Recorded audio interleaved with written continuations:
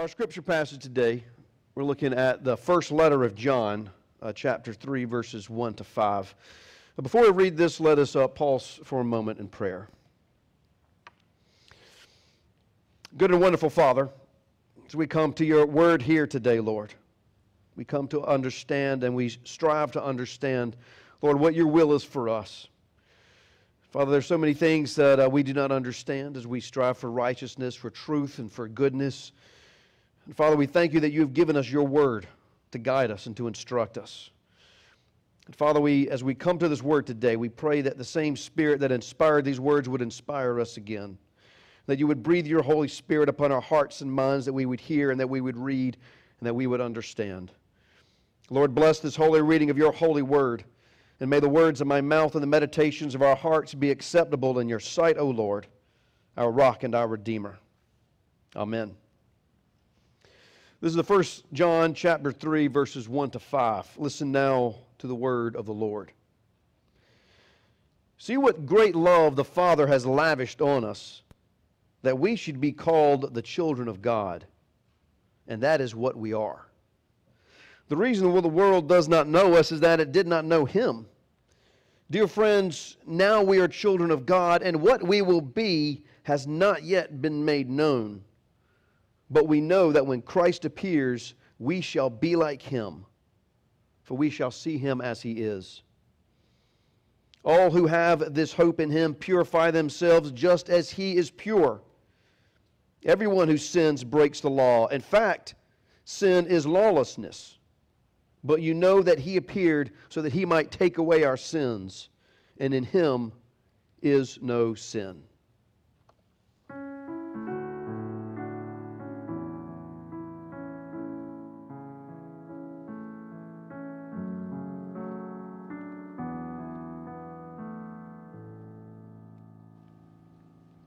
This is the word of the Lord. Thanks be to God. So we've been talking these last few weeks as we're going through the first letter of John about becoming heroes. And we all are, as the main character of our own life, we're the hero of our own story. And in this letter, we're being taught how it is we can become that hero, to be the good hero, to be the champion, the hero that God has made us to be. Now, recently we've been talking a lot about monsters. Yeah, we've talked about vampires and werewolves and dragons and zombies, and because these monsters symbolize sin and evil, and one of the biggest roles of the hero is to fight monsters. And in our life, the biggest role is to overcome sin and overcome evil in our life, not only the kind that we face, but also the kind that dwells in us. Now, I want to turn in a little different direction today. Because not only do we have to overcome these evil and the sin and the monsters in our life, but we've got to know how to do it. We've got to be equipped with the power, with the wisdom, with the plan, and able to be those heroes that God calls us to be. And that's what I believe John is teaching us, not only through this letter, but especially today. How can we start to transform and to be that hero? How can we equip ourselves to live that life of Christ? So I want to turn to a different kind of story today.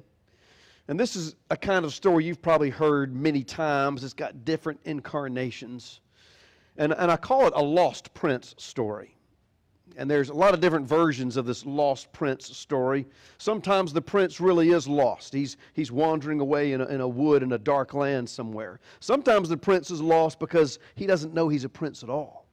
He's been raised by some other family. The most commonly, you've probably heard the lost prince story, and the prince has been cursed or transformed or changed into something different. And so that anyone who looks at him has no idea who he really is. But he's really a prince.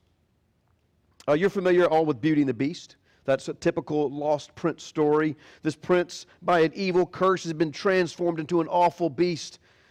And it's only by the love of a princess or the love of a beautiful, pure woman that he's made into a prince again.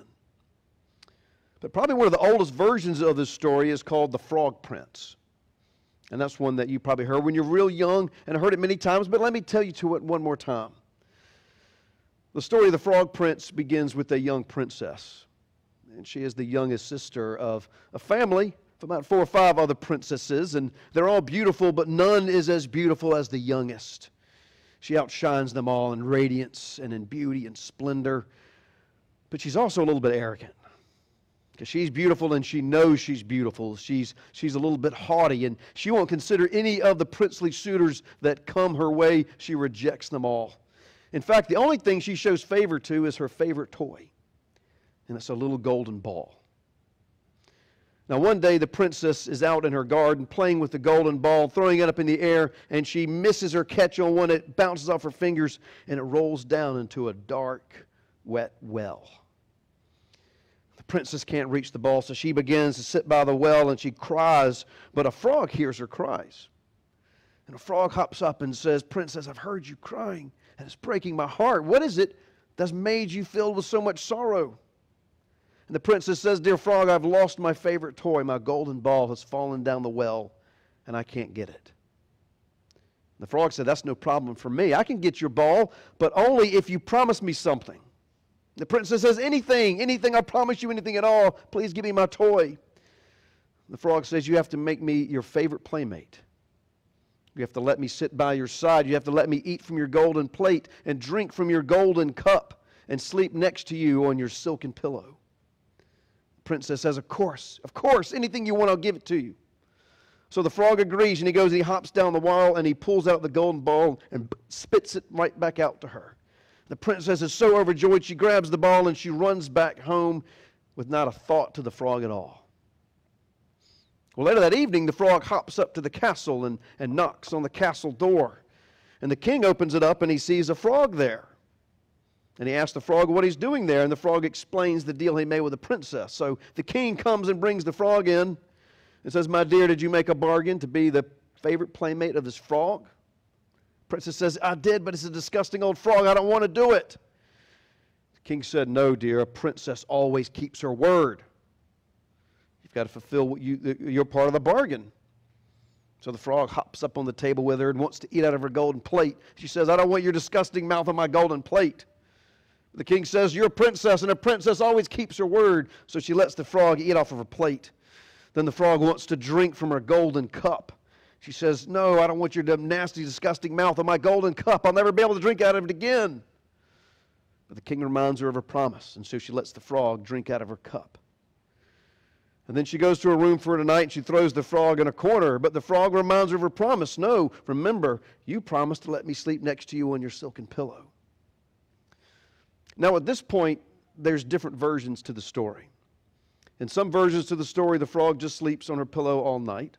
In some versions of the story, when he wakes up, he then demands a kiss from the princess. In yet another version, the princess gets angry at the frog's haughtiness and throws him against the wall.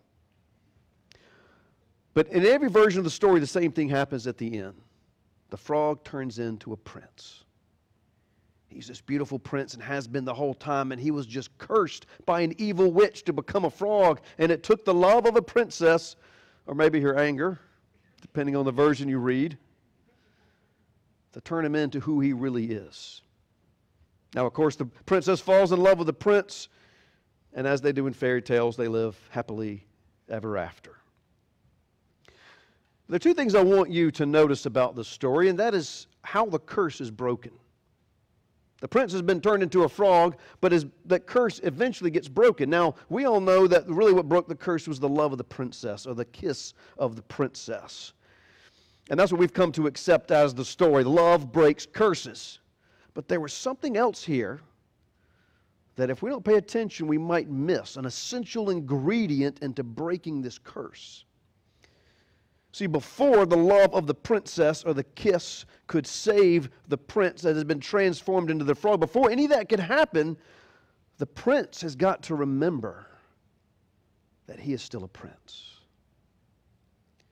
The prince has to remember that he is a prince, and that he has to hold on to the hope that the curse can be broken before the curse can actually be broken. See, if at any time the prince forgets who he is, if he forgets that he's really a prince and he convinces himself that he's just a frog and he's always going to be a frog and there's no hope for him, then he'll never turn back into a prince again. And he'll be a frog forever, living in the swamp and the muck and the mire, and never becoming who he is supposed to be.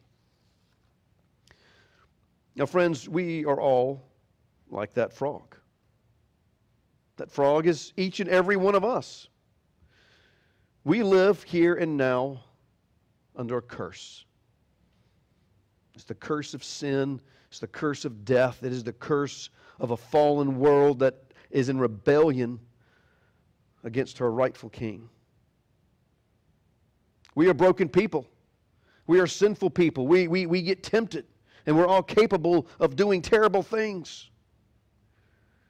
We're also cursed with this body of mortality and death. Now, no, you young people think, well, my body's fine. What are you talking about? Just wait. Just wait. It won't stay that way forever. These bodies get old, they get weak, and every single one of them will die. That's our fate. Each and every one of us, that's the curse that we are under. But one day, and our hope is that this curse will be broken. Both of them will be broken, that we will live one day in a body free of sin, that we will one day live in a world free of sin. We will one day live in a body and a world free of death itself. It is a curse that will be broken by the love of God, will one day overwhelm us and change us forever. But see, until that day comes, we can't forget who we really are. Until that day comes, we cannot forget who we are and who God made us to be. See, the minute we forget that, the minute we forget our real identity and who we really are, we become like that frog that's lost hope. We just allow ourselves to become like the world around us. We just allow ourselves to fall into the pit of despair that is all our world around us. And we begin and we'll start believing this fiction that we're cursed to be these creatures of sin and death forever. And we stop looking for someone to break this curse. We stop waiting for the hope. One day this curse will be broken. You see, John reminds us today who it is we really are. This is what he says in verse 1. He says, "See what great love the Father has lavished on us, that we should be called children of God." And that is what we are. The great love of the Father says that we should be called the children of God. And he says, indeed, we are called the children of God. That is who we are. That is your real identity. And if God is the King of kings and He is the Lord of lords and we are His children, what does that make us? It makes us members of the royal family. All of us. We're children of royalty. That means our real identity, we are a prince or princess, as the case may be. That's who we are, and we can't forget that. And we can never forget that. And sometimes we forget, I won't say we forget to remember that we're children of God. And I think we've heard it so often, we hear it thousands of times, all the time, you're children of God, you're a child of God, and we hear it so much that we forget what an exceptional thing it is to be a child of God. And we also hear that everybody's a child of God. So it doesn't feel that special. I mean, if everyone's special, no one's special, right? If we're all a child of God, then it's not really a great exceptional thing to be a child of God. But I want to tell you something that many of us don't think of. And it might sound a little alarming when I tell you this. We're not all children of God. Not everybody's a child of God. At least according to the Bible. Not everybody is a child of God. According to the Bible, some people are actually children of the devil. That's what it says. Now, we think that, all of us are creatures of God, okay? Every single person in the world is a creature of God. Everyone is made by God. We are all made in the image of God, and we are all loved by God. And God wants every single person to become one of His children. He gave the blood of Jesus Christ so that we could become children of God, but we are not all, as it stands now, children of God. And John here reminds us that some are children of the devil. I didn't include this verse, but in this chapter, in verse 10, 1 John 3:10, you can see it for yourself. It says, you can tell who are the children of God and who are the children of the devil. It says the children of God practice righteousness and love one another, and the children of the devil do not. Love and righteousness, which is striving to do the right thing, those are the mark of the children of God. Evil and hatred, those are the marks of the children of the devil. I know it's a scary thought to think that, and we don't like to think of other people like that as the children of the devil. It sounds, it just sounds kind of real arrogant, maybe even, and hateful to say that. But I mean, if we're honest, we look around at our world.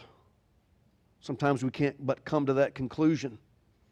And if any of us have forgotten, just remember the atrocities that we've seen coming in from the world this week. Children and babies murdered in cold blood, all to advance a political agenda. If that's not the work of the devil, then I don't know what is. And I'm not saying this to judge anyone or accuse anyone or even to frighten anyone. I'm saying this to impress upon us what a gift it is to be called the children of God. Okay, we're not children of God by default. We're not children of God by mere existence. It took the cost of the blood of Jesus Christ for us to be called the children of God. It cost the blood of God's only Son for us to be called the children of God. And if we forget how extraordinary it is that we are called His children, if we forget for a moment how amazing it is that we are His children, then we are tempted to become like the world around us. We forget and just conform to the evil of an evil world. You see, we live in a world full of frogs. We live in a world where we look around and there's nothing but frogs, and we look like everybody else. We dress like everybody else. We talk like everybody else. We have the same needs and desires as everybody else. We have many of the same goals and ambitions as everybody else. We live next to people that look like us. We work next to people that work and act and seem just like us. We're all under the same curse. We're all tempted to the same evil. Not a single person is immune to temptation. Our only hope is to remember who we are.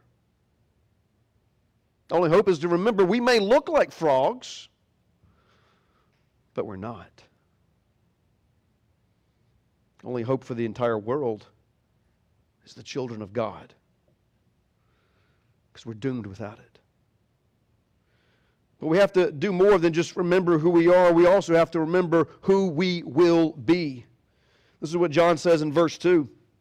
It says, "Dear friends, we are now children of God, and what we will be has not yet been made known. But we know that when Christ appears, we shall be like Him." Think about that. What we will be has not yet been seen or known, but what we do know is that when Christ appears, that we shall be like Him. He reminds us, right now, we are the children of God. But what we're going to be later has not yet been seen. What we are going to be one day has not appeared. It is not here now. But what He tells us is the way we are now, we're not going to be like this forever. You know, when most of the time we think about like eternal life and salvation, we think of it as a change of location, as a shift in geography. That we're here now in this fallen, evil earth, and one day we're going to be placed in a wonderful, beautiful paradise called heaven. And that's what we think of eternal life and salvation. It's a change in geography. We're going from one place to another, from earth into heaven. But if we look at Scripture and see what it says about salvation, even about heaven, it talks as much about a change of who we are as is a change of where we are. As in, salvation and eternal life is not as much a change in location as it is a change in personality. We're not going to just change places. We're going to change people. We're going to be new people. Look at what it says, give you a few verses. Jesus talked about this. Matthew 13:43. He said, when he returns, that the righteous will shine like the sun in the kingdom of their Father. That we as his children one day are going to shine like the sun in the glory of God. In 1 Corinthians 15:51, Paul says, behold, I tell you a mystery. We shall not all sleep, but we shall all be changed. And he says we're changed in such a way that our mortal body puts on immortality, that our perishable body puts on imperishability.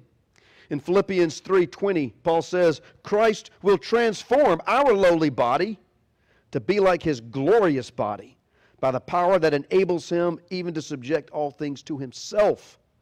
It says Christ is going to transform this lowly body that we live in now to a glorious body like his. And Peter echoes the same sentiment. 2 Peter 1:4, through the promises of Christ, you may become partakers of the divine nature, having escaped from the corruption that is in the world because of sinful desires, that we will become partakers, as in we will join in the divine nature and be like Jesus Christ himself. That's the promise that God has made us. And in Christ Jesus, all of us will be changed one day. We're not going to be frogs forever. Right? He's going to make us into something glorious. He's going to make us something Christ-like. He's going to transform us into something that looks a lot like him. We can't forget this. We can never forget this. As we go through this life, we can never forget that our ultimate destiny is to be transformed, to be like Christ. And when Paul talks about this, he uses the analogy of a seed. He says you get different seeds, and every seed you get produces some kind of different tree or plant or fruit. But when you look at the seed, it doesn't look like what it's going to be one day. It looks like something completely different. But then when it falls into the ground and dies, it grows up and is something truly glorious and different from that little seed.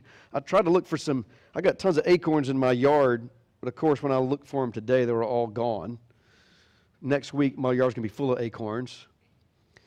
But I did find one pitiful example of an acorn. But look at this acorn. It looks nothing like an oak tree. Nothing. You can't look at this and say, oh yeah, I can see how it's going to be an oak tree one day. But it will. It can be. This can be an oak tree one day. This has already got the oak tree inside of it. And so one day can transform into something that it doesn't even look like. What Paul reminds us is that we're just seeds now. You and me, we're seeds. We're like this little acorn. And what we're going to be one day, it looks nothing like this, but it's already inside of us.